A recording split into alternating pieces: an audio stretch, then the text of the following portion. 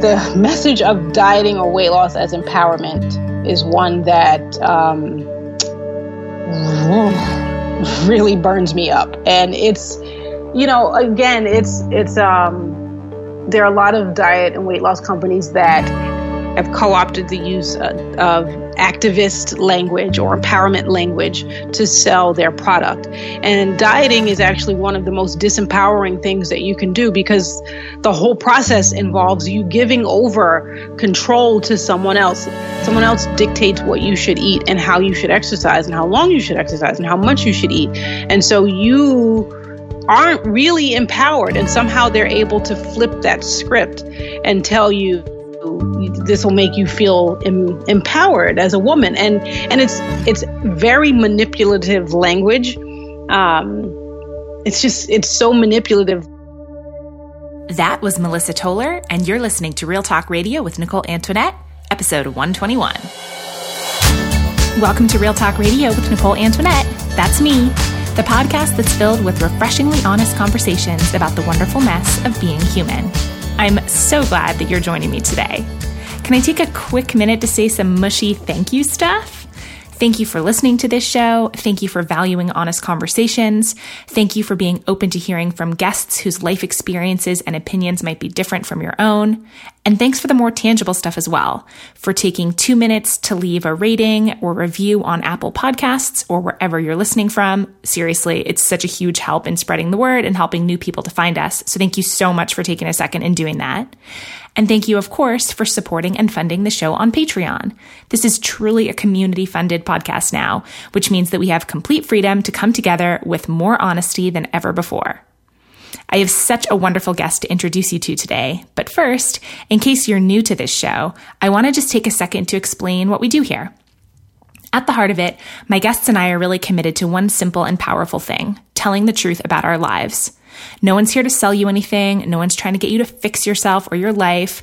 I certainly don't have any magic bullet 10-day 6-step life hack plans for anything. So if that's what you're looking for, sorry, I don't have all of the capital A answers. As a recovering self-help junkie, I'm actually pretty over that approach. And my guess is that maybe you are too, and that's why you're here. So yeah, that's not what this show is about. Here at Real Talk Radio, I sit down with athletes, writers, entrepreneurs, parents, coaches, adventurers, artists, activists, and many others, and we dive deep into meaningful topics like work, love, sex, money, addiction, friendship, racism, body image, mental health, grief, fear, courage, change, and everything in between. This is definitely an adult podcast covering adult subjects, often using adult language, and we never shy away from telling the unfiltered truth in an open and honest way, even when it's uncomfortable. So with this mission in mind, you won't hear any ads or sponsor promotions. These honest conversations are 100% listener funded, made possible by awesome regular people like you who give $8 or more per 8-episode season. The show is and will always be free, but if you love it, if these conversations make you laugh, think, or just feel less alone, I hope you'll go to patreon.com/Nicole Antoinette to make your pledge of $8 or more per 8-episode season. You've probably heard me say this before, but I seriously do believe that where we spend our money is a real-time vote for the kind of world that we want to live in. And when you help to fund this show, you're voting for a world of honest, judgment-free conversations. You're voting to hear more stories from a wide-ranging group of people, the vast majority of whom are women. So when you support this show, you're saying loudly and proudly that women's voices deserve to be heard, and that no topic should be off-limits due to fear or shame. This is a show by truth tellers for truth tellers. And as a thank you for supporting the show, you'll get access to over 40 hours of bonus content, as well as our monthly book club, my weekly behind the scenes email series where I share my real life in real time, and you'll be the first to know when tickets go on sale for new Real Talk Live events. So one more time, that's patreon.com/Nicole Antoinette. And at the very end of this episode, you'll actually get to meet one of our Patreon community members who joins me for a fun little rapid fire question round. So stick around for that after the main episode for sure. And now let's dive right into today's episode. Today, you'll get to meet Melissa Toller. Melissa is a speaker, writer, and educator. Her work encourages people to make the connection between our culture's oppressive beauty standards and our personal struggle with self-acceptance. She's written extensively on diet culture and the toll it takes on our lives and humanity. Melissa also has a background as a pharmacist and certified wellness coach. Her goal is to help people unlearn harmful messages and behaviors from years of chronic dieting through writing and truth-telling. In this episode, Melissa talks about her 25-year history with dieting and why and how she finally stepped away from it. She shares how deeply entrenched we are in diet culture and why dieting is dehumanizing and disempowering. Her perspective isn't a critique of individual people who choose to lose weight, but is instead a much-needed criticism of the system and culture that convinces us that weight loss is a requirement for a healthy, happy, and full life. We talk about the superficiality of the wellness industry, the often misguided cultural obsession with health, and the need to look beyond diet and exercise if we're truly invested in improving the lives of every person in our society. Melissa also shares her favorite body positive podcasts, as well as some great leaders and activists for us to follow on social media. I love Melissa's work, and I'm so excited for you to get to know her better through this conversation. So all of that starts in just a moment, and as always, you'll be able to find all of the links and resources mentioned in this episode over in the show notes at NicoleAntoinette.com/podcast.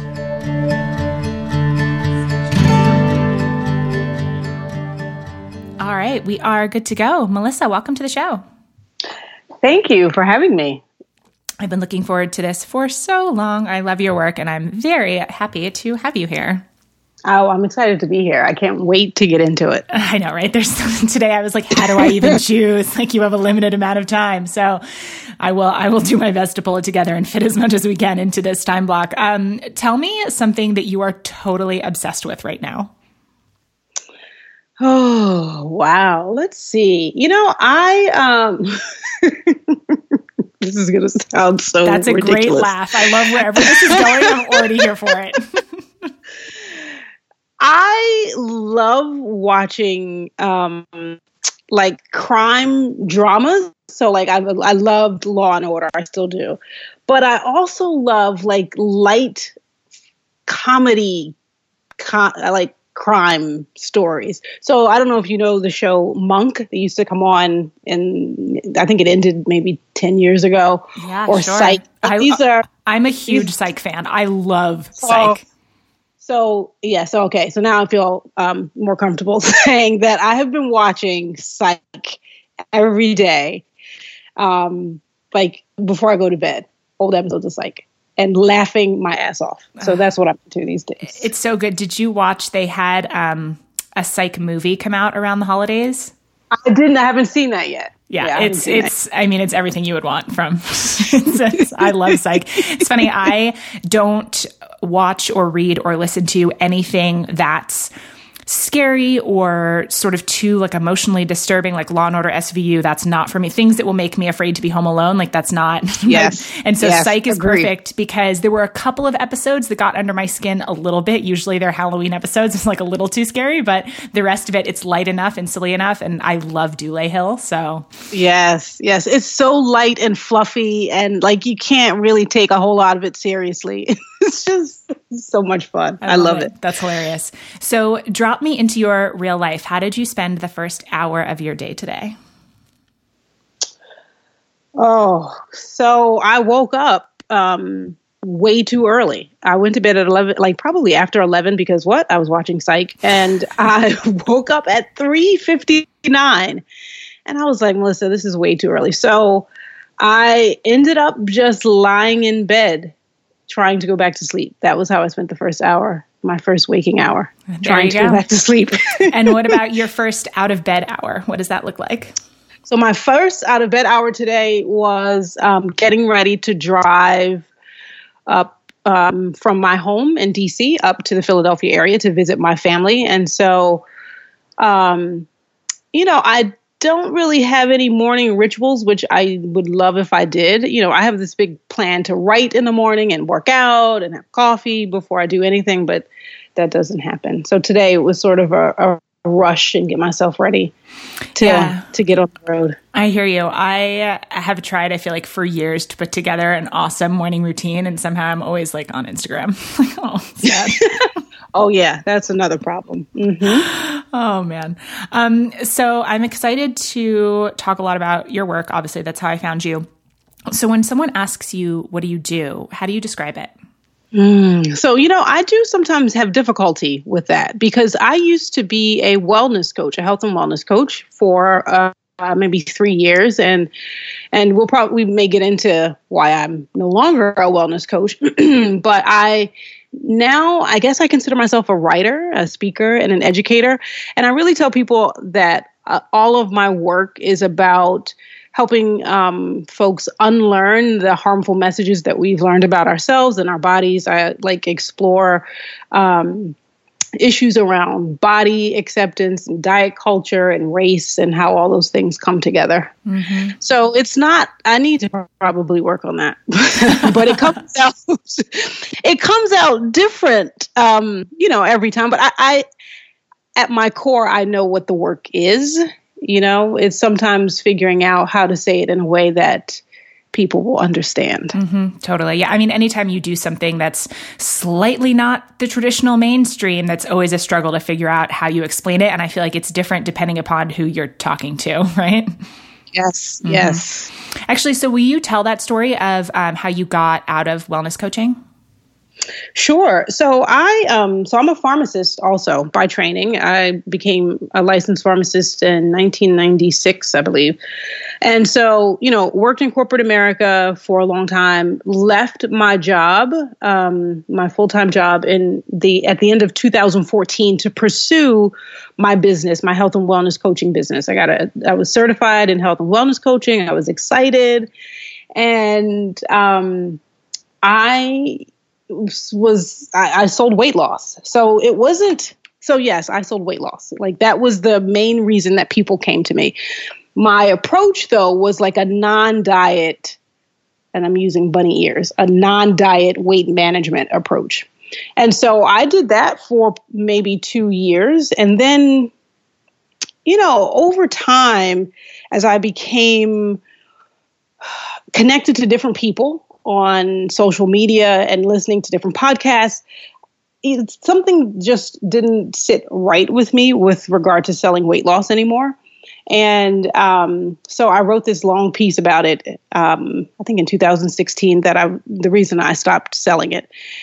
And so that was sort of the beginning of the end of my career as a health and wellness coach. And then so we fast forward several months later, and I as I started to get more into social justice issues and learn about a lot of the inequalities in my country, in the United States, and I realized that the traditional health and wellness paradigm, the health and wellness community, didn't really talk about those things, right? We never talked about people having adequate, affordable access to healthcare or housing or issues around racism and sexism. And those are all things that affect a person's health and wellness. But when you look at traditional health and wellness stuff, it looks a lot like diet culture. It looks a lot like selling weight loss. And so I wrote this piece that I think does the health and wellness community really care about health and wellness? And that was sort of my exit from health and wellness. I sort of declared that this is why I'm walking away from it. And so from that point, so that was maybe a year or so ago, I've just been really writing. I went back to corporate America and writing on the side, writing my blog and teaching and speaking whenever I can. Mm-hmm. So that's that in a nutshell. Yeah, I love it. So, I mean, as we're going to dig deeper into these topics, can you define what you mean when you use the words dieting and diet culture?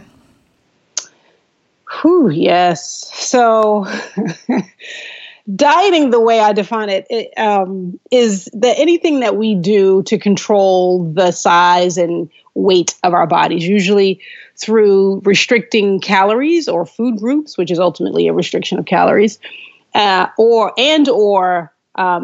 exercising to almost excess. Like when when the majority of your time and effort and mental energy is spent on either thinking about food, thinking about losing weight, or trying to lose weight, is what I mean by dieting. And sometimes you still have to define it or be very specific about it because it's so ingrained in our culture, which is why we live in a diet culture. Our culture is fixated on fixing fat people. We're fixated on being thin and quote unquote healthy and using those two words interchangeably. We're fixated on eating only or primarily good food and avoiding bad food. And it's like we're supposed to prioritize being thin and healthy. Mm-hmm. And so that's sort of what our diet culture is about. It's also about a hierarchy of bodies, right? We put a lot of worth on thin bodies and classify bodies that aren't thin, classify them as healthy, as harmful, as dangerous, as a whole lot of other things as well. And so sometimes you have to be really specific about what dieting is because it's so entrenched in our culture. People don't think what they're doing is really dieting. Mm-hmm. Do you know what I mean? It's just like, oh, I just have a healthy lifestyle.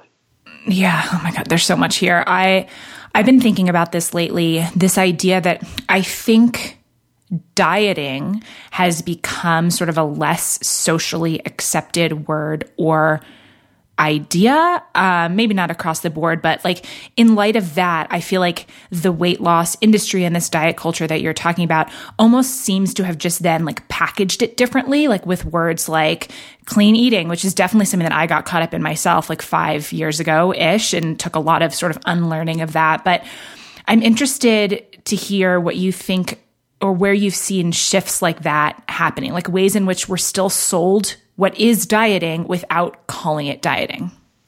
So yeah, you're absolutely right. Like diet marketers know, they know that we don't want to diet, so they just change the packaging to something else. And I think the greatest example that everybody can probably relate to is Weight Watchers, right? It's not sold as a diet. They have Oprah saying it's not a diet. They have, when she first took over, and I love Oprah, but when she first took over, if you remember her commercials about I can eat bread and, just all of this stuff about being healthy and well. And sometimes, and there have been instances where their Weight Watchers has co-opted like body positivity language as well. So they're a great example of a company, an organization that is still a diet. The name is still Weight Watchers. There's still a scale at the meetings. And you're still restricted to certain points, even though they've started a new program that's supposed to let you eat 200 new foods with 0 points. Like that, Weight Watchers is the perfect example of something that is a diet trying to convince you that it's not. Mm-hmm, mm-hmm.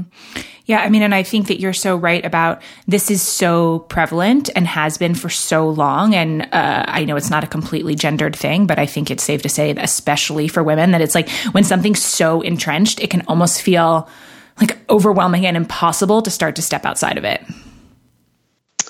Yes, it's not easy. Mm-hmm. And I talk a lot about how, people who are walking away from diet culture or opting out, as I like to say, we're all at different stages of that. And sometimes I think in body acceptance and body positivity circles, it can seem like, you decide on Monday that you're going to stop dieting and like on Tuesday, everything is cool. And you're free and it doesn't really work like that for the majority of people. We have been entrenched in diet culture and actively participating in it, discussing it, and being in community with other people, but primarily women around diet culture that, it takes a lot of time to deprogram yourself, deprogram your mind and even your body from those messages and those images for decades of your life. It's not an easy thing to walk away from. Yeah, totally. I mean, it's always difficult when you decide to step outside of whatever the mainstream thing is, right? Whether it's this or something else. It's like, we want it to be, I've just decided and now I'm done. But it's funny. It's once you make the decision that you start to realize how deep the claws are in you of this thing. Yes. So one of the things that I know that you write and teach about often is how dieting and diet culture are dehumanizing. And I don't know that I've ever heard anyone talk about it quite in that way. So I would love to get into that and for you to share sort of more about what you mean.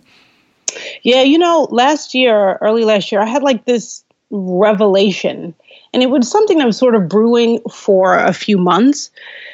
And, I write a lot. And I don't publish a lot, but I do write a lot, and writing helps me to process things. And, I had been thinking about dieting and how difficult it has been for me to walk away from it, and how difficult I've seen other people, like the difficulty I've seen other women go through in walking away from it. And when I see people who are still in it, and there would be like this sort of, I don't even know how to describe. I had like a physical reaction to it, and the feeling that I got and the thought that came as a result of that feeling was like, you know what, this is a really serious thing. It's not just dieting isn't just this thing we do because we want to look good in a bikini, or it's not just this thing we do because everyone else is doing it. And it has a significant impact on our lives. And so I sort of had this revelation over several months that it's actually very dehumanizing. And by that, like, I think it dishonors our humanity in a variety of ways. And some of the ways are like, it requires us to be perfect. It requires you to be good with food, to be perfect with your exercise routine, to be good with your shakes and whatever else. It also ignores body diversity. The whole goal is to get to a certain body size. There's like a European standard of beauty that we're all supposed to be aspiring to and working hard to achieve. It totally disregards that bodies are all different shapes, sizes, and abilities. It prevents us or discourages us from being messy, complicated as we are human beings. And when I had that revelation, I was like, man, we have to really start talking about dieting more seriously. It's not a light and fluffy topic at all. Mm-hmm.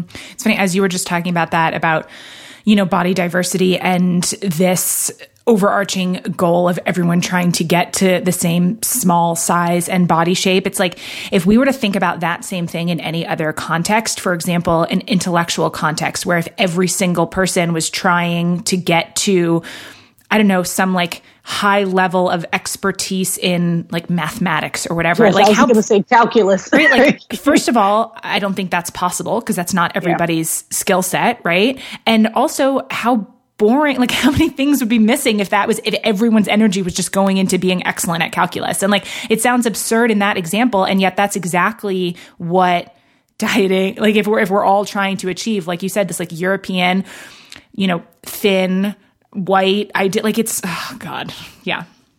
And it's absurd. And it sort of negates, it asks people to deny who they are. That's the part that is so, what's the word? It's really, I think that's really cruel to human beings to be asked to deny who you are, and to be told either directly or indirectly through images and messages that you will be worthy once you achieve this certain body size or type. Mm-hmm. And until then, your worthiness is sort of like really not there. It's like contingent, and it's contingent on the size of your body. And that's a terrible way to go through life. But that is a reality for a lot of us. Mm-hmm. I think the thing and I don't know that it was like one moment, but that started to wake me up to like exactly this kind of stuff that we were talking about now, was this idea that I feel like oftentimes when this conversation comes up, I feel like the backlash or the pushback is always like, but what about health? It's not healthy to be, whatever people want to say about being fat or being whatever, it's always, well, but health. And I started to think about like, it's, what do I want to say? That if you achieve thinness, if that's not natural for your body, if you achieve thinness through unhealthy means, like that's still applauded and rewarded. So is it even about health? And if it is, to your point, so many things that actually go into true determinants of health and wellness are ignored. So let's not like play this game where we pretend that it's about health. It's about looking a certain way. And also, what do we even care about other people's health? I don't know. The whole thing just seems like such a charade. Maybe I'm like really cynical. It is a total charade. And we could go on for 2 hours about that. And, Melissa Fabello, who you've had on the show, she's written a lot of stuff about healthism and, the way she breaks it down. And, and I just gave a talk a couple days ago about this. And so a few things I want to say about that. One, our worth as human beings is not dependent on the status of our health. Like we don't owe health to anyone. And even that statement, I think, will sound radical to people, right? That people think we owe the world our health. And that's just not true. So that's one thing. Number two, you're right. People use health as a way to police other people. It's a way to police bodies. It's a way to say your body is unacceptable and you need to fix it. And you're right. Why do you care? And people don't really care. That's the thing. People don't truly care about another person's health. It's just a way for them to assert their displeasure or disapproval over someone else's body. It's not really about health in 99.9% of the situations. Mm-hmm. And healthism is really strong. It's this idea that we are, number one, in complete and total control of our health and are responsible for it. So anything that happens to us health-wise is something we could have fixed. And oftentimes the narrative in popular culture is what you eat and how you exercise are like the main things, right? And that you have control over it. And so that's not true for, number one, for the majority of people. And I think you mentioned the social determinants of health, like your social environment, your physical environment. Those are things that we can't necessarily control. There are people who, like I said at the beginning of the conversation, don't have adequate and affordable access to healthcare, don't have adequate access to housing.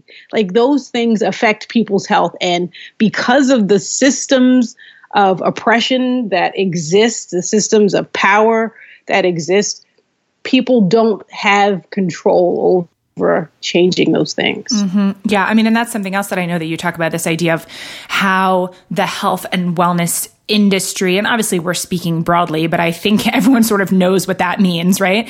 That industry ignores systems of oppression that definitely impact the health of so many people, that I think that it's almost like it's a nice narrative to think that if I just drink green smoothies and meditate, that I'm never going to get cancer, that nothing's ever going to happen. Like that, there's almost like a false sense of control that makes me like feel good. But like that's such a tiny, unrealistic, representation of what actually the factors are that are really complicated that determine, someone's wellness. I don't know. Yeah.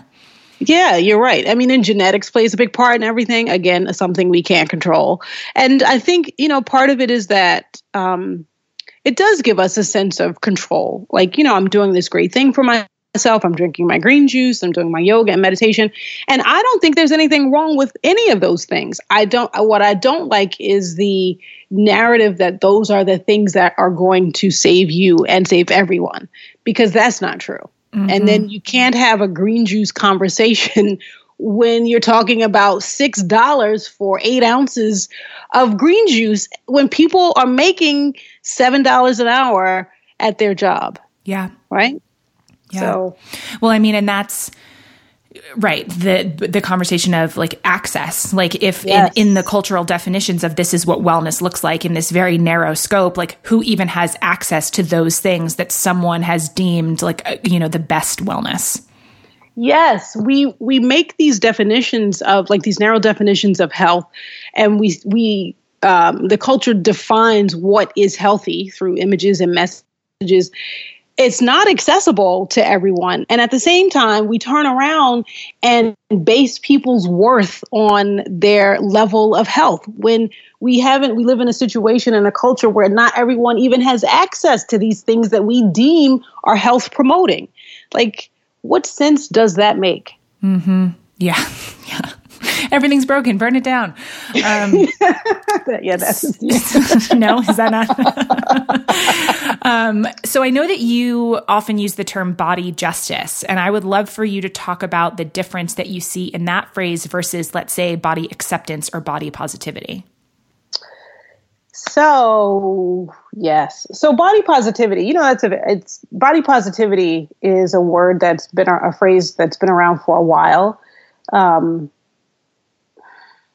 it's a phrase that unfortunately has been sort of watered down, right? It's when you think about body positivity or when you see things on social media and on TV about body positive, what you often will see are representations that aren't representations of people, but specifically women that aren't much different than mainstream, right? So mainstream body positivity still features and centers young-ish, conventionally attractive white women with curves, like they have fat in all the right places, right? They're like the hourglass Ashley Graham size women. And so body positivity, the way that it is now, it doesn't really look to include everyone, right? It seems to be focused in one general area. And the other thing about body positivity, fat acceptance is sort of the pioneer. That's the pioneer movement that started all of this 40 plus years ago, and not everyone knows that history. And I don't know it well either, but I do know that body positivity wasn't just born, 5 or 10 years ago. It stemmed from work that people with marginalized identities had done for decades before this. And so body positivity, like anything else, gets co-opted and commercialized and marketed and then loses its radicalness. So those are my thoughts on body positivity. And, body acceptance is something that I've been using also and body acceptance and fat acceptance, because at the core, it is the acceptance of fatness as a normal part of being human, not some outlier that needs to be fixed ultimately. So fat acceptance and body acceptance, to me, it's the acceptance of people's bodies as is. And so body justice was a term that a friend helped me come up with because, justice is like the equal treatment of people. And we, in this culture, like I mentioned, there's a hierarchy of bodies, whether it's based on size, gender, skin color. There's a clear hierarchy of bodies. And so, my work, even though I talk a lot about dieting and diet culture and size and weight stigma and all of that stuff, I also talk about how those things intersect with race and gender. And my goal through my work is to bring more attention to the ways that injustices based on the bodies we're in or the bodies that we have, how those adversely affect us as individuals and as a collective, because there is a collective price that we pay when we treat people unequally simply because of their body. Mm-hmm. Yeah, I mean, even within sort of the topic that we're talking about diet culture, like it's easy to just center on weight and size. And to your point, that intersects with so many other things that apply to what would be body justice. Yes. Yeah. I mean, that's one of the things that I love the most about your work is sort of the focus on body image, especially women's body image, as this, like you said, collective issue, because I think it's so often seen as just a private, personal struggle, which is almost hilarious because it's like almost a universal struggle, right? Yes. But like, as I know that you have shared and talked about, like now and elsewhere, this idea that like our society as a whole is worse off when, you know, half the population is obsessed and spending all of their energy like into trying to be smaller. That like it's not just an individual how you feel looking in the mirror issue. It's like part of something that's collective. Yeah, it's definitely a bigger issue. It's not an individual thing. And, you know, I'm learning like everyone else is. I am no expert. I don't consider myself to be an expert. I'm constantly learning about things. And, you know, I'm along my journey and awakening and unraveling, I realize that, you know, body image is not just this singular, you know, I need to like, it's not just a singular focus on me as an individual. And it became, once I realized the collective toll that all of this takes on us and how we need to start talking about it as a collective and dealing with it as a collective and a community, you know, I realized that that's what we need to, those are the conversations that need to be put front and center in body acceptance. And oftentimes, this is another thing that sort of bugs me about some body positive spaces. The focus tends to be heavily on the individual and having the individual work on their body image. And there's nothing wrong with that, but that's not where the work ends.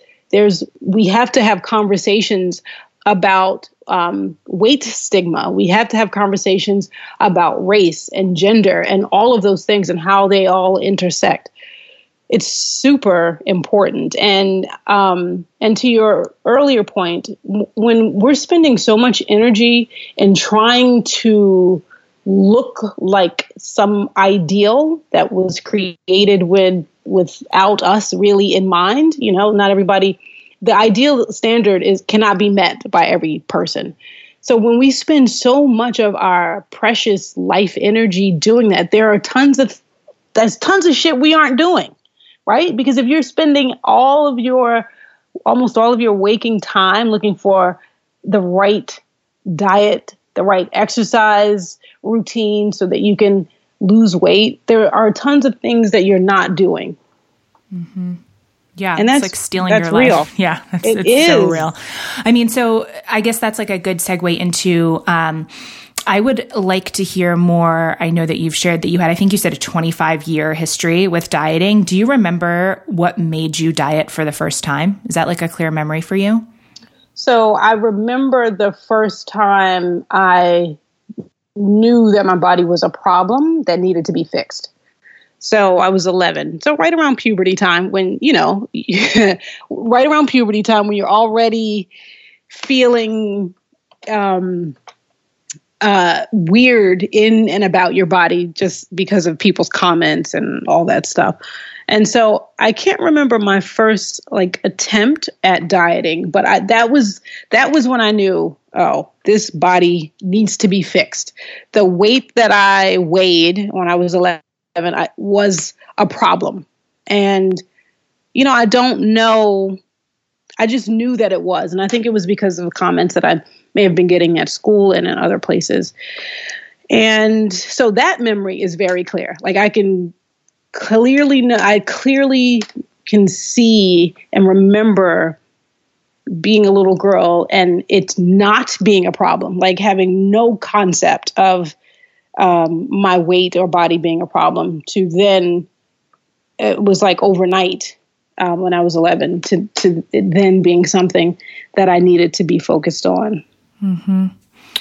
Yeah, the dieting thing, when you look at it objectively, I actually find it to be kind of hilarious. I mean, in for sure a sick way, that in any other situation, if something, my friend Isabel Fox and Duke talks about this, that dieting doesn't work. So in any other situation where if you continue to go back to the drawing board for something and it doesn't work and it doesn't work and it doesn't work, and you just keep thinking, well, I'm the problem, or I need to find a different diet. In any other situation, if you kept trying something that wasn't working, you would blame the thing and not yourself. And yet we're all sort of invested in this idea that if it's not working, it's because something's wrong with me, not, hang on, maybe this just is a bad idea. I don't know. Yes. When I think about that, I'm and how I got hooked into it, and at least every woman that I know at some point has been hooked into it in some way. And that's, oh yeah, man, it is absurd, right? Because there are studies that show that long-term weight loss is not possible. People are able to keep off weight for 2 to 5 years, and most people gain it back. And then there are the subset of those people who gain even more back. And so even if you don't believe in science, right, even if you don't care about clinical trials, I think all of us have our own personal anecdotal experience that says it doesn't work, right?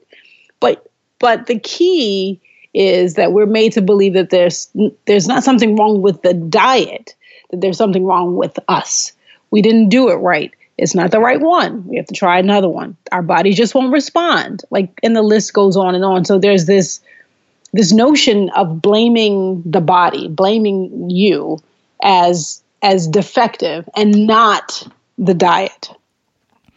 So for you, with your experience, I mean, hearing that, thinking okay, 25 years or, whatever, give or take, being in that cycle, what made you finally say, enough is enough, just to step out of, wait, maybe I'm not the problem, maybe this thing is the problem? It was just exhausting. Yeah. It's just and I have written about how I think I've always had this little voice inside that I think a lot of us do, that whispers, and I can remember hearing it, and the voice was this can't be it. This can't be what I'm supposed to be spending my time on. There's no way that I'm going to spend the next 40 or 50 years doing this. It's already exhausting. And, this voice came up in my 20s, but I, of course, ignored it. It came up in my 30s, ignored it again. And I think once I just couldn't do it anymore. I could not do it.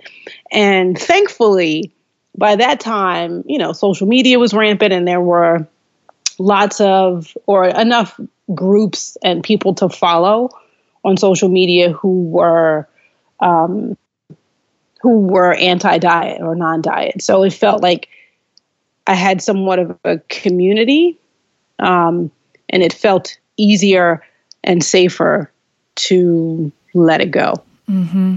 Yeah. So something in that I'm really interested in hearing some real talk about. I think it's one thing to say, this doesn't serve me. Dieting doesn't work. I'm exhausted. I'm ready to step away from this. And I think it's another thing to then sort of what you were talking about before, to actually unlearn decades of behaviors and thought patterns. I think there's a disconnect between, okay, I acknowledge that this doesn't work.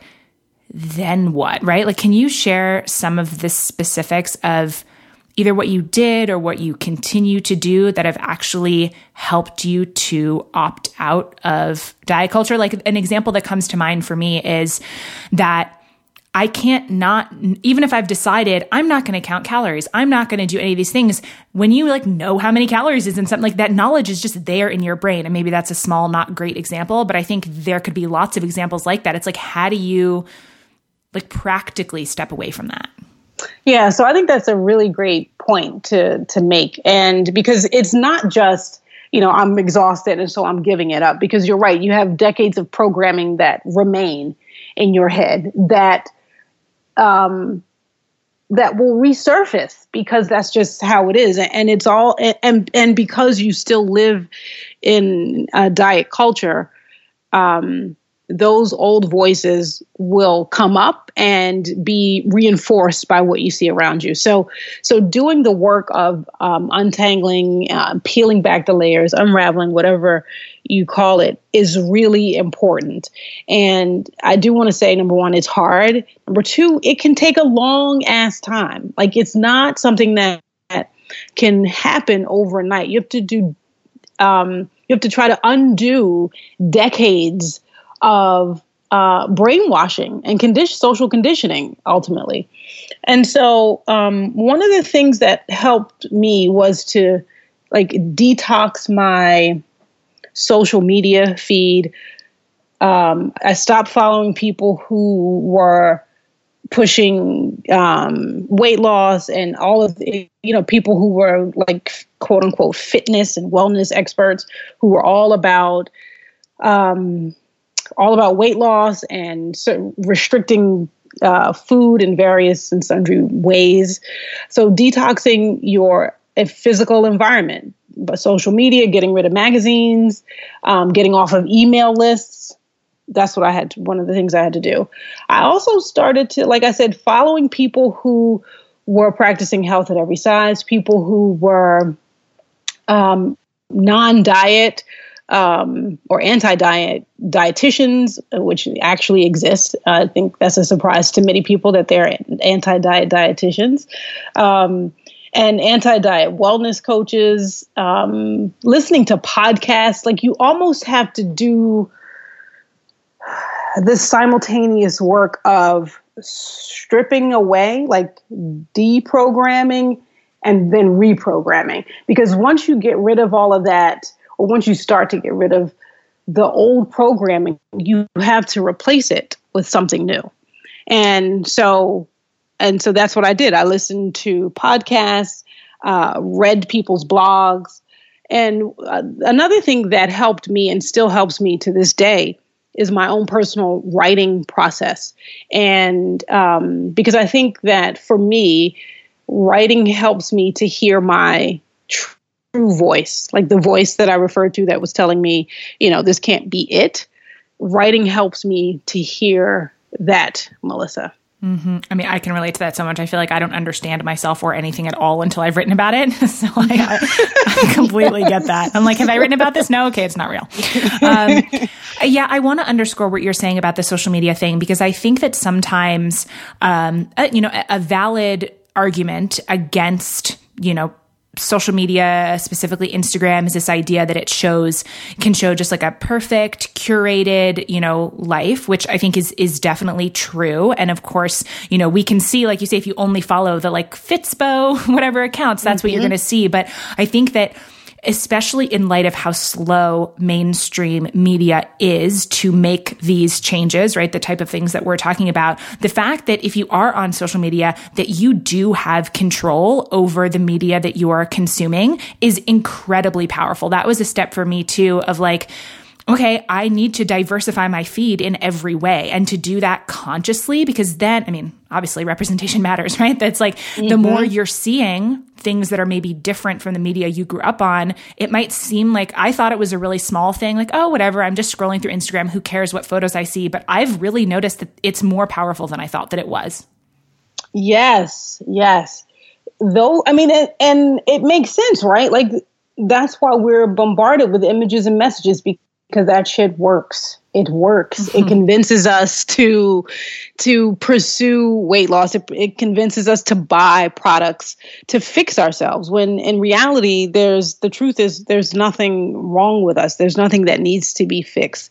So those images work to convince you that you do need to be fixed. You need to look like this. You need to get rid of your cellulite. You need to have a six-pack, or you need to get rid of your back rolls, and on and on and on. So the media you consume is really, really important. And I agree with you. I think it's hard for people to realize just how important it is, because it can seem just really, simple. I'm just scrolling through Instagram. These pictures don't have a real effect on me. And that's not the reality. They can have a major impact on what you think about yourself and about the world. Yeah. And I think it's also, I've noticed the power of the cumulative impact, because it's not like, the damaging messages or photos and stuff that we've been exposed to. It's not like we saw those once. We've been seeing them, like you said, over and over for literally decades, right? And so it's not like all of a sudden you're going to follow some, body acceptance activists or different people, and then like 2 days later, everything's going to be fine. But it's like the continuing to expose yourselves, whether it's social media, whether it's podcasts, whether it's, books, different things, like over and over and over, that it will eventually, I mean, I've already seen this happen for me, like it does start to crack the like subconscious beliefs. Yes, it does. I think there's something to be said for replacing harmful images and messages with messages and images that promote acceptance of all people, of all bodies, of all sizes and races. Like there's something to be said about that. And it can have a profoundly positive impact when you replace that toxic stuff with the what I like to call like life-giving or nourishing content. It can make a big difference. Yeah. So while we're on this subject, is there anyone or maybe a couple of people who you follow who you think other people should follow too, whether it's, a podcast you love or someone on Instagram, for example, anyone that sticks out to you that you would recommend people add to their feed? Yes. So one of the podcasts I'd love is called Food Psych with Christy Harrison. I've been on twice, but she has like amazing guests, and I've learned so much listening to her podcast. And so I also love Be Nourished, Hillary and Dana. Do you know them? I don't. They're in Portland. Okay. Oh, okay. Close Oregon. To me. Yeah. Yeah. So they do a lot of, they're great. I think they're great to follow on Facebook and Instagram. Be Nourished. They talk a lot about weight stigma.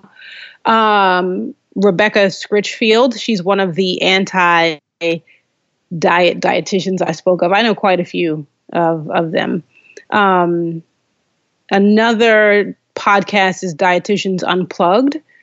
Aaron Flores and Glennis Oyston, two anti-diet dietitians. Ivy Felicia, she is a holistic wellness coach. She's a Black woman. She actually lives in the DC area. She and I have gotten together. And she runs an Instagram account called, I think it's called Fat Women of Color. It is. Yeah. I follow that account. Mm-hmm. Whew. Yeah. It is so good. Yeah. And she just put it to I don't even know if it's a year old, and she's like 15,000 followers already. It's just really great content. Yeah. Okay. I'd love it. Awesome. Love. The show notes of this episode are going to be fantastic. All these good people. So something else that I want to talk about or would love to get your feedback on. My personal experience in this isn't with food or dieting necessarily, because I was never super hooked into that. But I think about, for me, getting sober, quitting drinking, that I think that there's often this cultural narrative when you're giving up, let's say like a bad habit or something that's seen as you're trading something that's self-destructive for something better, right? If you're giving up drinking because that's been destructive for, something better. If you're giving up dieting, and opting out of this sort of diet culture, that's because it's a positive change is supposed to be all positive. And I found that I had to let myself almost like grieve all of the things that I loved about drinking. That might sound strange, but I don't know. I'm curious if that has been your personal experience or just like thoughts about just because something that isn't working and that you're ready to step away from it, if it's been so comfortable for so long, I don't know. There's like a grief and a letting go there. And I just would love to hear your thoughts about that. It's so interesting that you bring up the concept of grief, because I was just talking about this on a call I have a writing group, and we had a call the other night, and one of the women talked about how, when she looks back on her years of dieting, she is sad. So she's sad because of the years lost, but also she's grieving, moving away from or letting go of something that was so familiar and comforting, even though it was ultimately harmful. She's grieving because there's a lot of ritual in dieting, and there's a lot of control that you believe that you have. And so the grieving process is real. Like it's definitely part of the letting go. And, I try to remind people that this is all part of the messiness and complexity of being human. None of this stuff is linear and or easy. It can be really messy. And so grief it may seem weird that you would grieve something that wasn't necessarily good for you, but it was still familiar to you. So yes, the grief part is absolutely true. Yeah, I think about that as I'm interested in sort of the change process in general, like why we change, why we don't change, how to close the gap between what we say we want and what we actually do. And I feel like for me personally, so much of being able to change comes back to an acceptance of exactly what you just said, that it's not a linear process and that it is messy. And just because logically I know that choice A might be better, serving me than choice B doesn't mean that it's just, okay, well, I'm just going to choose choice A. Like I wish that it was like that, but it's like almost I need to give myself permission for it to like suck and be hard and be messy and be easier some days than other days. And I don't know, we like have this narrative that, well, it's good for you, so it should just be simple, and there's something wrong with you if you're having a hard time with this. And I don't think that that's ever how it really goes. No, it's not. And I think it's unrealistic to expect that. And another person that I have gotten to know through social media is a woman by the name of Isabel Faith Abbott. And, she talks a lot about consent, but what I love and she's a writer and I've taken one of her courses, but what I love about what she says is that I feel like she gives permission for us to be human. I think a lot of times we try to transcend our humanness in a variety of ways, or we try to fix it or try to go around it. And she's one who just writes about like just being with it. This is the experience that we're in, and it doesn't always have to look a certain way. It doesn't have to look a certain way for different people. It doesn't even have to look a certain way for you at different points of your life. So embracing the messiness of being human has been an important part of my own journey, and is something I'm still exploring. Yeah, I mean, and I think that makes so much sense too, to be exploring that in the wake of stepping away from diet culture, because it seems to me that so much of what's put on a pedestal when it comes to dieting, it's like willpower and self-control and not being greedy and not being, all these things that women aren't supposed to be, right? Or whatever, that it's like it is, and it goes back to your point from before, like it's dehumanizing. It's taking away the part, like it is messy to be human, and we're not robots, and it's not all the same all the time. And so, yeah, I feel like a lot of truth and comfort in what you're saying, of that part of stepping away from this, hierarchy that you've talked about is, okay, well, it's going to have to be messier, because that's just what it looks like when you're not trying to control yourself to fit some kind of unrealistic standard. Yeah. And I think it's really important to, I'm glad that we're having this conversation, because this might be something that I write more about. Like, I think it's so important to acknowledge the messy parts and the not always getting it right parts. And you don't have to have the answer. You don't have to know what to do next. It just, and that can be very scary for people. Right? It can be very scary to think, oh my God, I don't know what I'm going to do next. I don't have control. But on the other hand, for me, it became comforting to see that this is just a part of this human experience, and to be able to read other people's accounts of their own messiness is awesome. Yeah, something that I've been thinking about a lot, just in light of doing this podcast and having these essentially like honest conversations with no agenda, right? If you're not trying to sell something or whatever, that this, at the heart of so many things I think that cause people pain, is this idea that we just want to know that we're okay. And I feel like dieting with all its problems, sort of, until it doesn't, solves that problem of like, okay, well, if I just eat this way, I'm going to be okay. If I just follow these rules, then I'm okay. It's like we're looking for something, and not just through dieting, I think through a lot of ways. And like it's only once you go to that well over and over and realize that it's not giving you what you want, like this sense of belonging or sense of whatever. But I think there's something there that like, that's all we want. We want to know that we're okay. It's why it's so unbelievably freeing. You know, I think about when I read a memoir or an Instagram caption or hear someone on a podcast say what's true for them, and it's something that I've experienced too. It's like this unbelievable sense of relief. Like, okay, I'm not alone. Okay, it's not just me, you know? And like, I think there's so much of that in what you're saying. Like, oh, other people are messy too. Okay, it's fine, you know? And I think that's why it's important to have community, or to be in community, to be around other people when you're going through this process, because you get to see that there's nothing wrong with you. Other people are experiencing the same thing, and it's okay.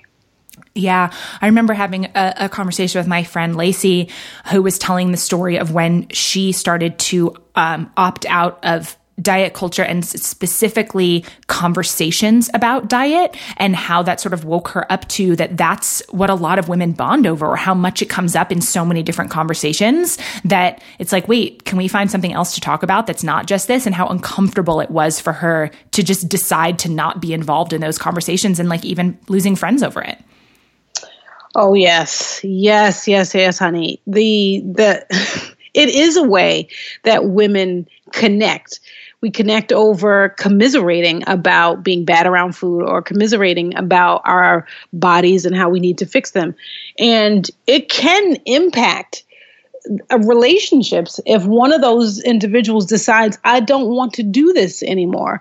And in some relationships, and I've talked to a lot of women who've had these kinds of relationships with their mothers, and with girlfriends, where, you know, that's all we talk about. And then, you know, once this one person makes the declaration that I don't want to talk about this, it can put an actual strain on the relationship, which is really unfortunate, but it's a sad reality for a lot of people who decide to walk away.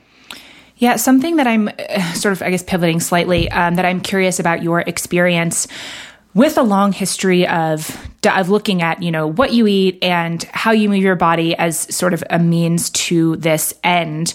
What has it been like to reclaim specifically like exercise and fitness? What's that been like? Yes. So I used to be, haven't talked about this yet, but I did fitness competitions for like 4 years. I don't think I knew that. Okay. Fitness competitions meaning what?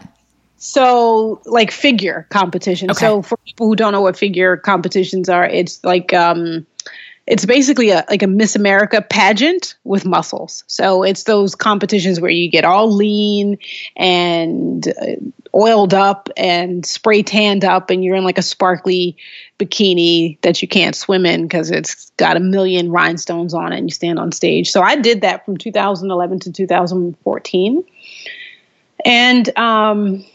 And so I have always loved exercise, from being a little girl at the playground, just loving sports and all of that stuff. And of course, diet culture can have a negative effect on our relationship with exercise. And when I was doing fitness competitions, I was in the gym 5 to 6 days a week, working out for like 45 to 60 minutes. And then once I stopped doing fitness competitions, the number of times, the amount of time that I spent at the gym decreased slowly over time. And, you know, I sort of just had a revelation not too long ago that, you know, there was still some remnant guilt about not going to the gym as much as I used to. There was still some of me doing exercises that didn't always feel good, but I did them because I thought they burned the most calories. And so, you know, this is an example of where the diet culture programming can hang around for a long time.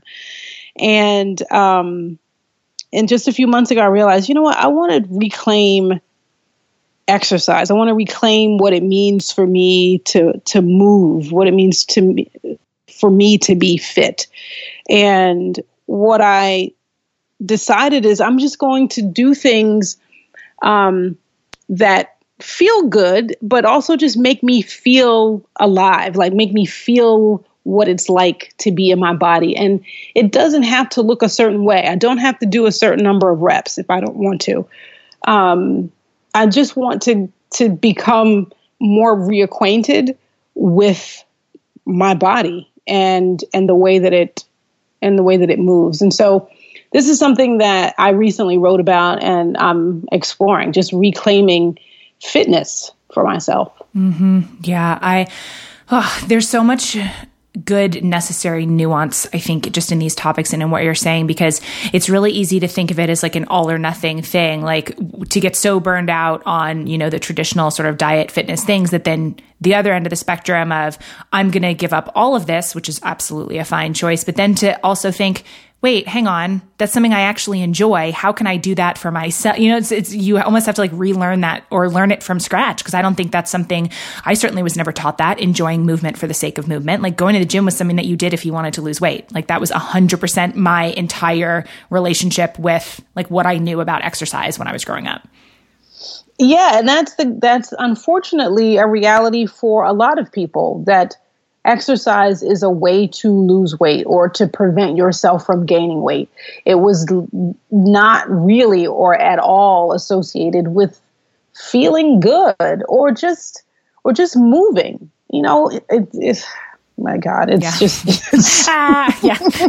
rage, all the things. Well, which is why I think it's so funny that the marketing language, and I know that this isn't new, but I feel like I'm seeing it more, or maybe I'm just more attuned to it. The marketing language of dieting as like something that empowers you, when actually I don't know that I've ever felt less sort of powerful and in touch with myself than when I was just like following steps of what someone else said that I had to do to be okay.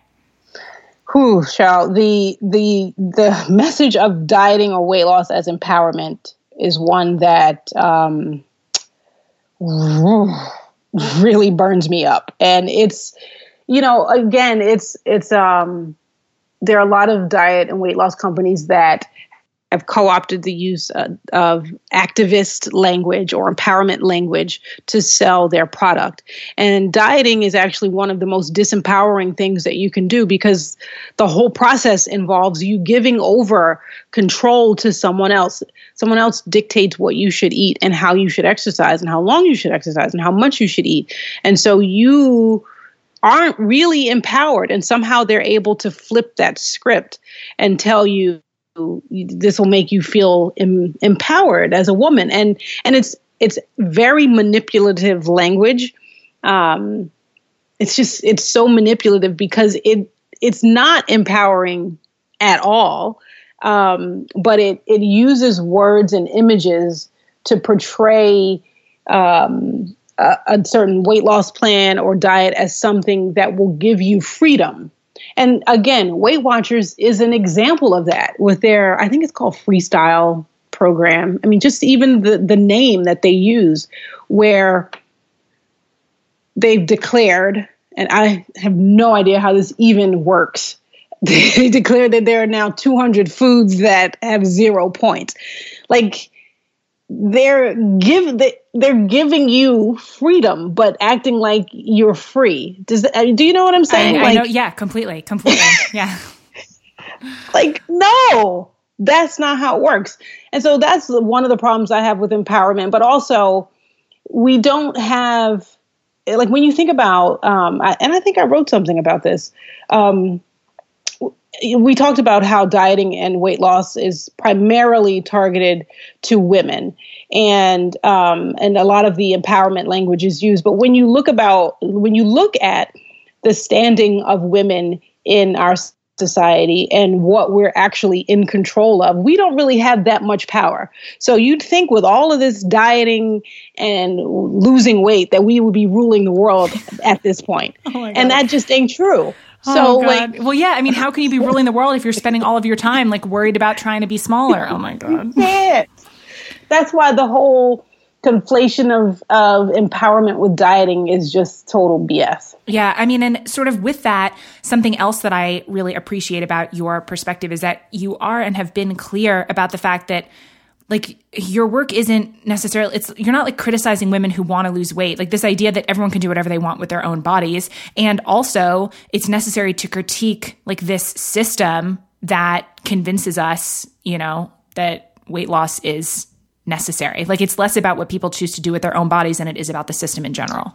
Absolutely. My goal is to critique the system. It is not to criticize or shame people who make these choices, because it makes sense that people are making these choices. I set out to use my words to educate or to, I don't want to use the word enlighten, but maybe to just like bring to the forefront some of the things that I want people to think about these things in a different way, right? And think about to see that we're caught up in a system that is attempting to manipulate us into feeling badly about ourselves, so that we will spend a lot of our time, but especially our money, on searching for improvements to our brokenness. Yeah, that's so well said. It's like taking a step back and realizing if we didn't live in a culture that was so fat phobic, then there's no scenario in which we would be dedicating so much energy and money to the pursuit of thinness. Like that exists because of the system. So then it makes sense in the system why people would pursue that. And it's like, it's the system that's the problem, not the, yeah. Yes, yes, absolutely. So something that I wanted to ask you about, you posted on Instagram recently this like fantastic question of, can we create a world where all bodies are worthy? And you were sharing your 2018 commitment to, I think the phrasing that you used was to take a hard look at the ways that you're perpetuating systems and ideas that deny people's humanity. Can you talk about what you meant by that? Yes. So one of the things that I have really started to think about and write about is a reimagination. Like, what does it mean to be in a world where we don't hate fatness, where we're not trying to fix people? What does it mean to live in a world where all bodies are worthy, where there's not a hierarchy, where I think, because I wrote a piece about that, and I said, I think, where there's not a hierarchy, where white men are sitting at the top, because there's clearly a hierarchy of bodies and therefore a hierarchy of worthiness.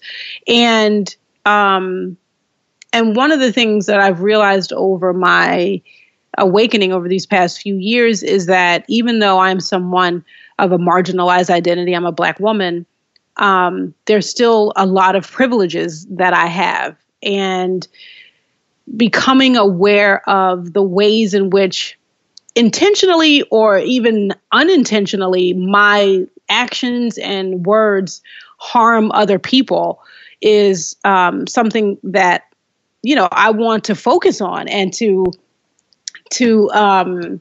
be very aware of the ways that I could potentially harm people.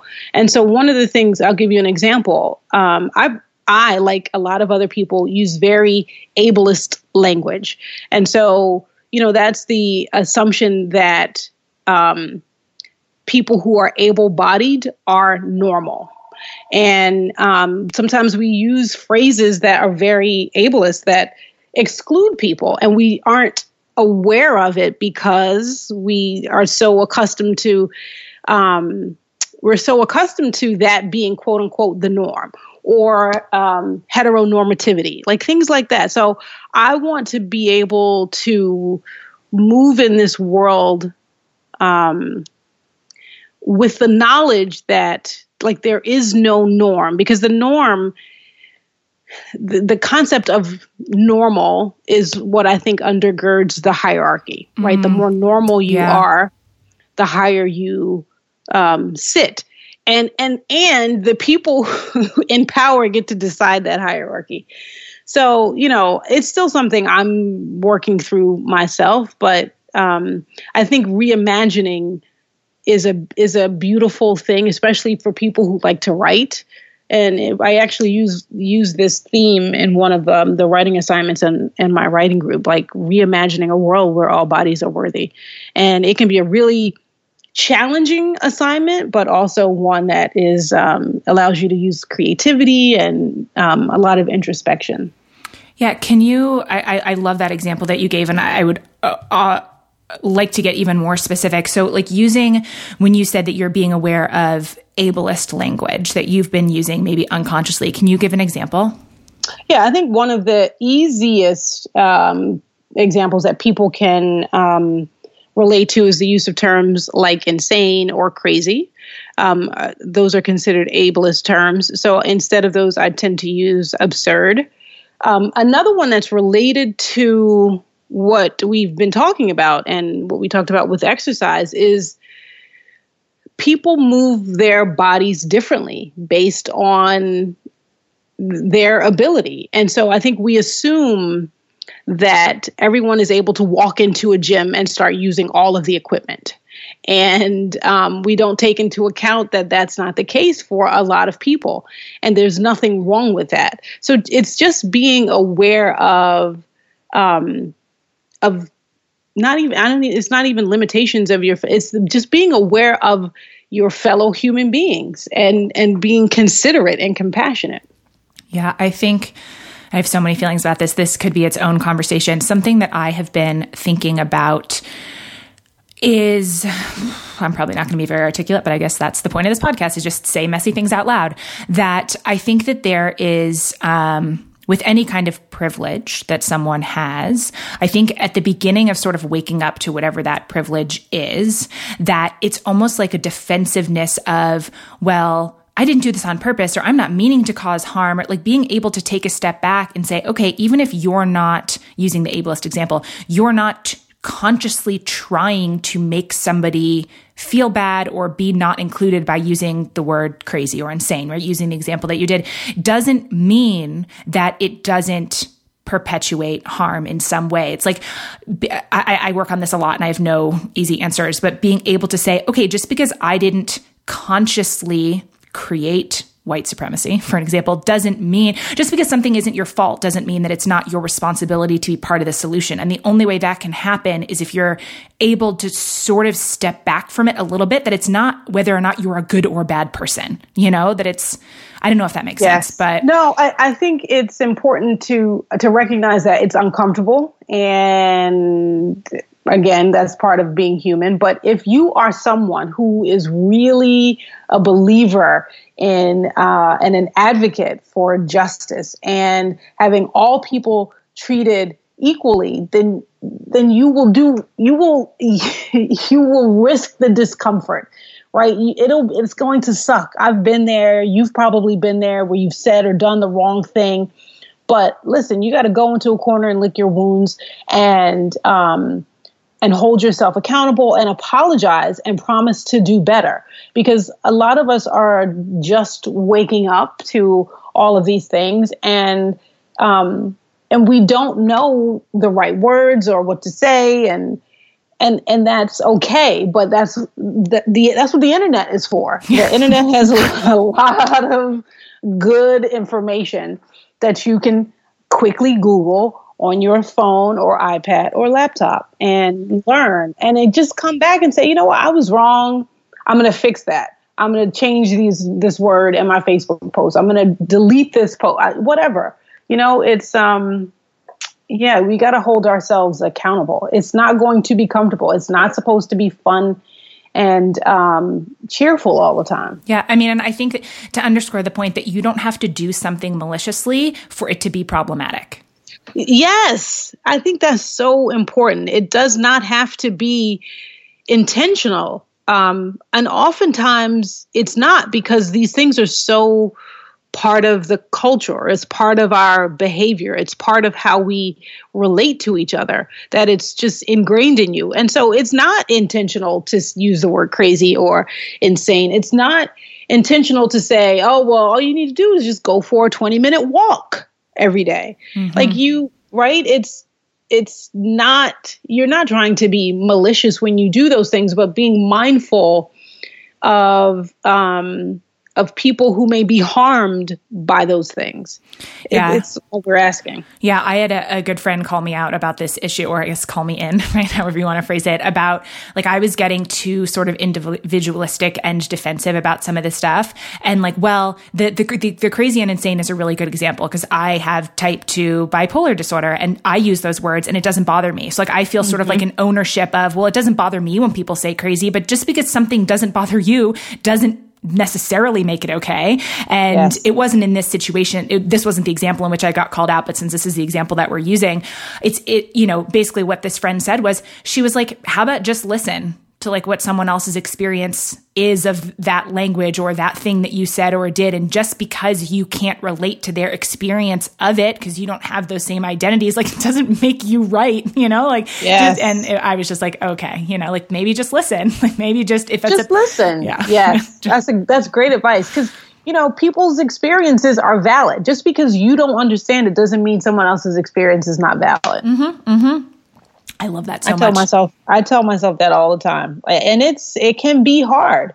It can be hard, but. Well, especially because going back to what we were saying about everyone wants to know that we're okay. Also, I think for the most part, everyone wants to think of themselves as a good person. And so when it's pointed out that something that you have said or done or not believed somehow is causing harm or pain, the immediate reaction is, but that's not what I mean. Like, okay, but that doesn't mean that it's, like, it doesn't mean that you're a bad person. And so I've been thinking about that too, just on the internet, like sort of this culture of, if someone misspeaks, how quickly they can get sort of like torn down and the like policing of other people. You make one mistake. And like, I think that can be harmful too, that it's like, you have to be willing to be called out and to change. And also we have to give people some time to do that. I don't know.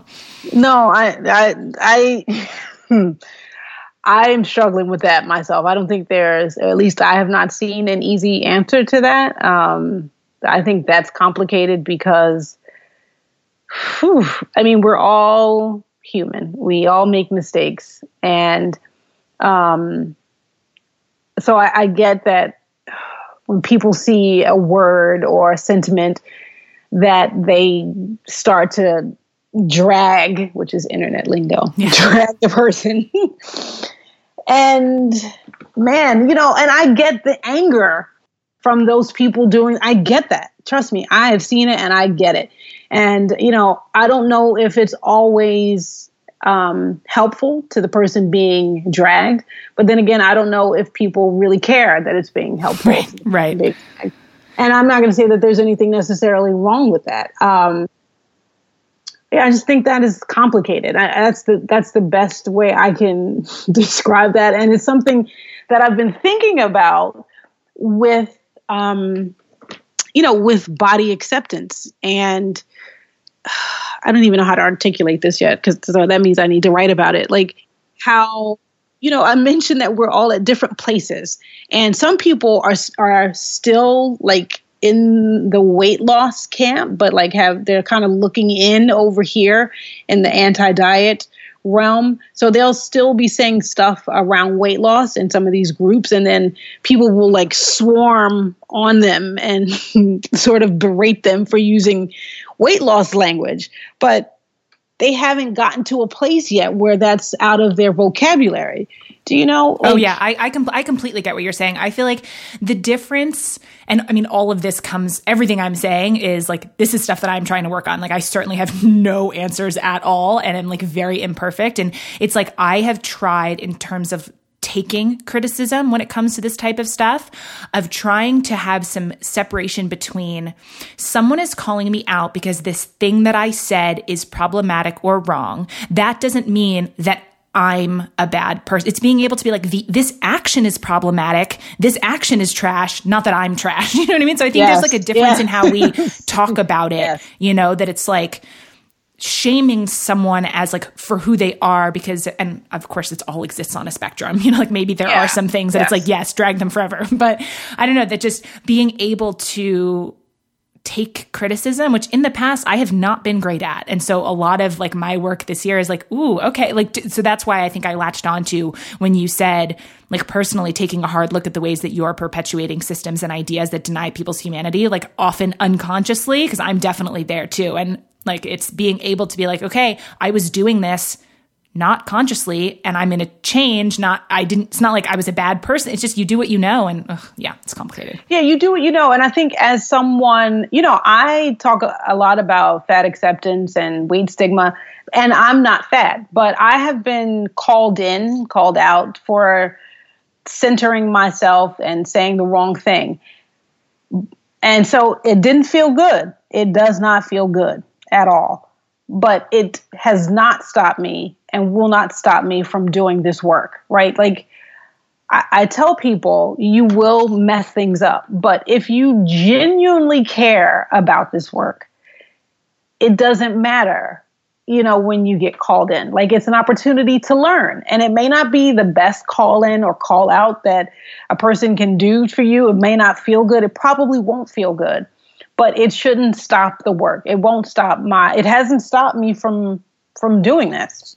Yeah. I'm not going to stop. I mean, I think that that's sort of a theme of what you've been sharing. This idea again that like being a human in the world is messy. It's funny. It's like what this podcast is all about. And like that messiness, you're going to fuck up. Like yes.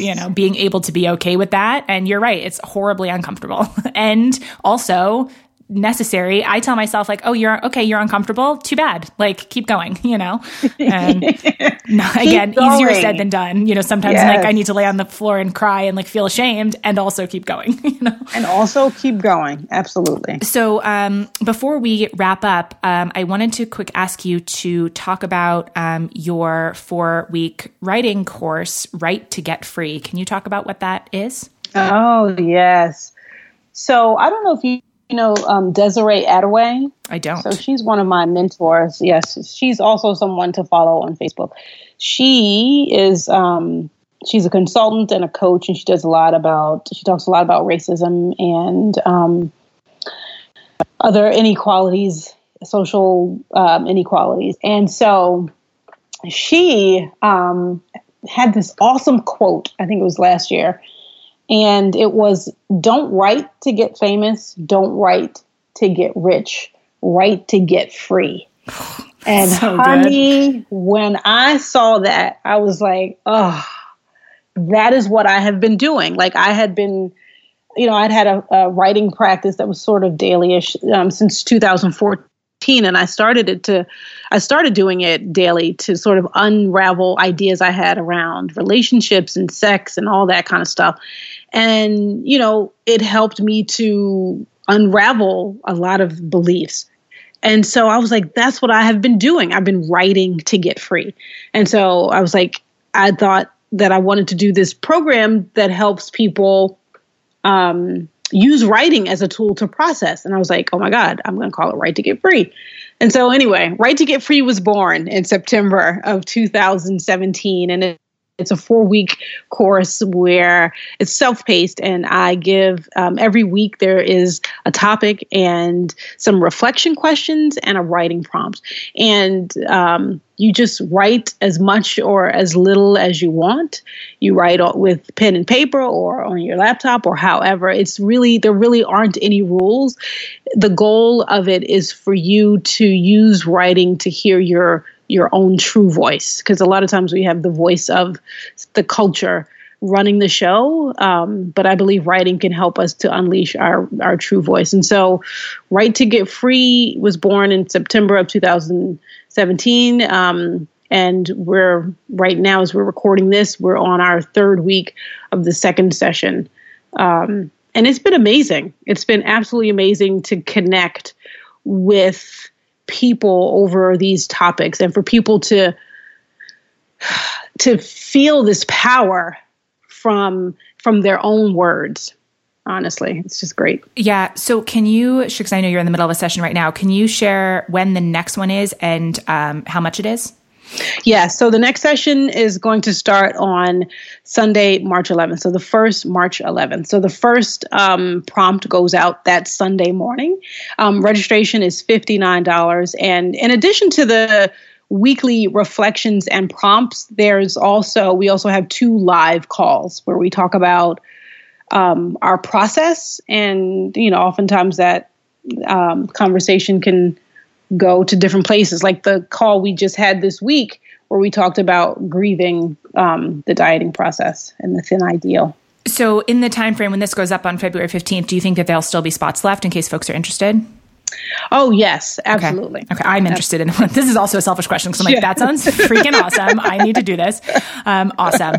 So the way that we end these episodes are with a series of essentially like rapid fire questions. They're community questions that the Patreon community, the awesome folks who funded the show, have sort of put forth to ask all 8 guests of each season answer the same set of questions. So there's 7 sort of random questions if you're down to answer 7 random questions. Goodness. Yes. Okay. Okay. If you had a completely free afternoon next week just for you, how would you most love to spend it?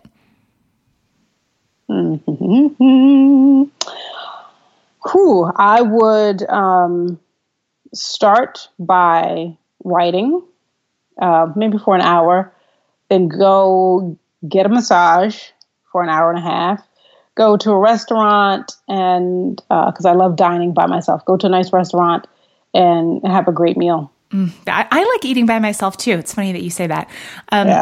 What feels most important to you this year?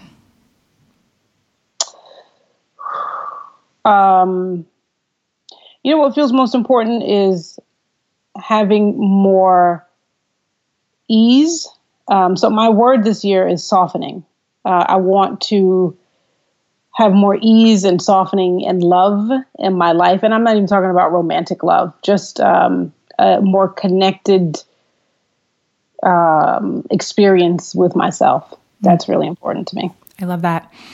What's one place in your town that you'd really recommend people check out if they ever travel there? A favorite restaurant, coffee shop, museum, bookstore, park, anything? Yeah, so I live in Washington, D.C., so there are tons of great places. And I love to, when the weather is nice, I love to go and sit out along the Potomac River. There are multiple places where you can just kind of bring a picnic blanket and hang out for the afternoon. That sounds lovely. Yeah. What's working really well in your life right now? Something that feels like it's easy and vibrant and flowing? Nothing. Yo, that's a real answer. Yeah, I'm here for that. Nothing. Yeah, if I'm honest, nothing. What's one decision in your past that had you chosen differently, you feel like would have led you down an entirely different path? Like a fork in the road that if you would have turned left instead of right, you feel like everything would have been different. So I was just thinking about this the other day. If I had stayed with my college boyfriend, oh God, yeah, my life would be totally different and not in a good way. So I'll just leave that there. Yeah, we'll just let that one sit. Just shout out to your college boyfriend, who's very likely not listening to this podcast. The next question's about books. Which 2 or 3 books of any genre, any type of book, would you say have either had the biggest impact on you or that you recommend or reread most often? So definitely Sister Outsider. It is a collection of essays and speeches from Audre Lorde. I have read and reread and underlined and highlighted that book so many times. A lot of her stuff was written in the 70s and early 80s, and it seems like it was written yesterday. It's very timely.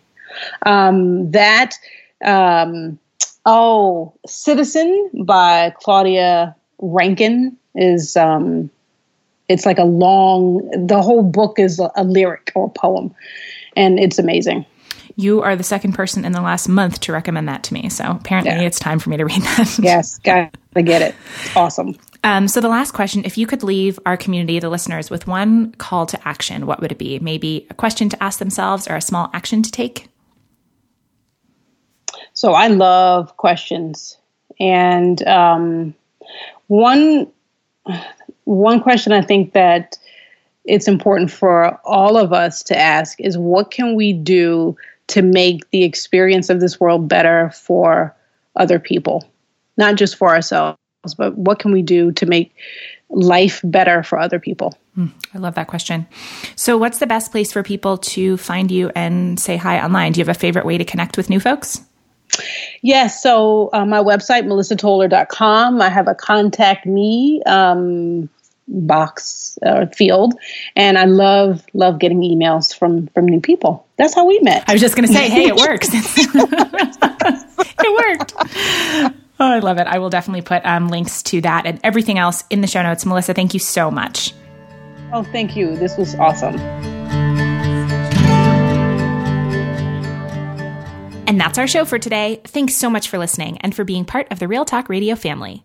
Speaking of the Real Talk Radio family, I want to give a huge shout out to Adam Day, my producer and sound engineer. Adam created the music for this show, and he makes everything work and flow and sound way better than I ever could on my own. You can find him and his music and his sound editing work at adamday.net. And as I said way back at the top of the episode, this is now a 100% listener-supported, listener-funded show. The show is made possible by awesome people like Rosemary. Hi, Rosemary. Hi, Nicole. You ready to answer some fun rapid-fire questions? I am. Tell me all your deep, dark secrets. All right. Yes. So my favorite question, what are you totally obsessed with right now? I am totally obsessed with the Throne of Glass series that was recommended on your the book club.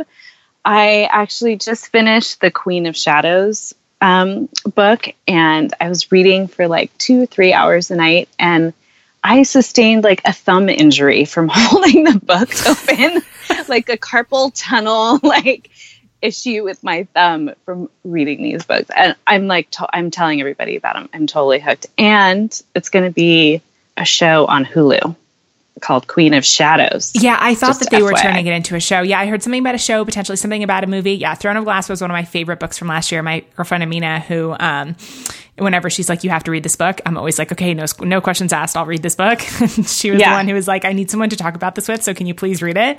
And I basically like gave up my life for whatever those 2 weeks were to go into them. And now the final one comes out, I think, in the fall.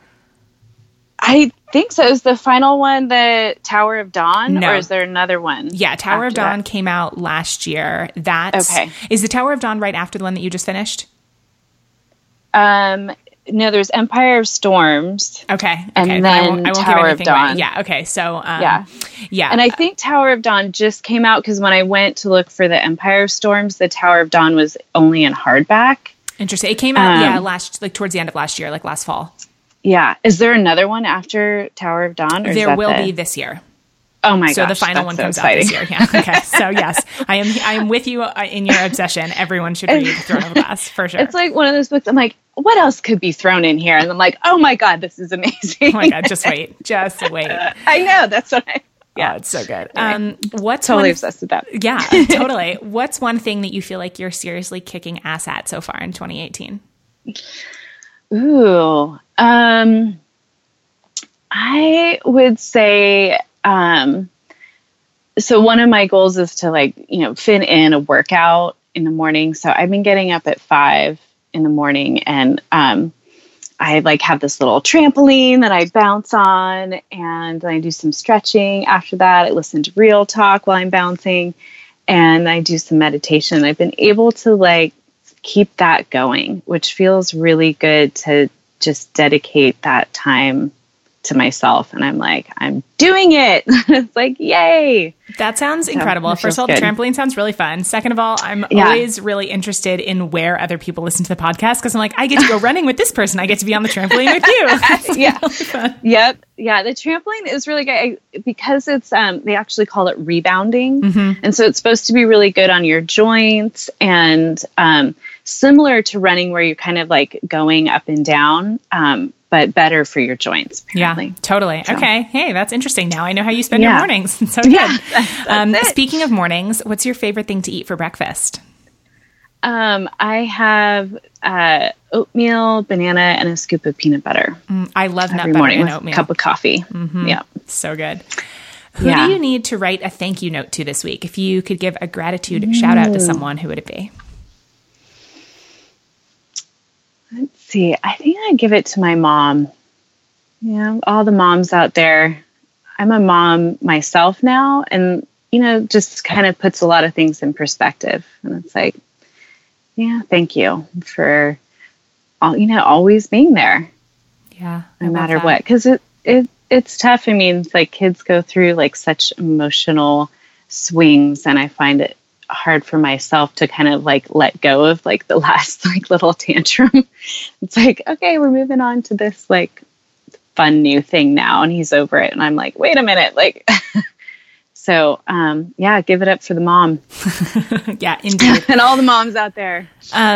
Last question. What's one thing that you wish people were more open and honest about?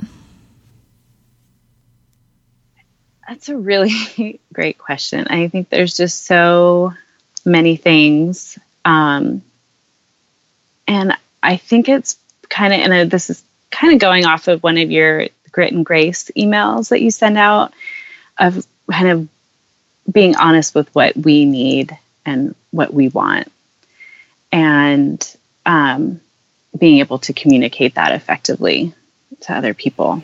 Yeah. And I think it's super hard to find the space to dig down the shoulds, how I should feel, and like, or what I should want, and get down and kind of be able to sit in what is actually feeding your soul and nourishes you, and being honest with yourself about what those things are. Yeah, the self-honesty. I mean, yeah, like you said, you referenced the email. Clearly that's been on my mind a lot lately. So yes, I hear you. Yeah, it's one of those things that's like easier said than done. Like, shouldn't I just know exactly what I want and how I feel? But it's like being able to take a pause and go through the layers of social conditioning of, okay, well, this is what I think that I should want, or this is what I've always like told myself that I wanted, but like sort of digging into, okay, what do I honestly want? And is that the same? And then being able to, like you said, turn around and like speak that to other people.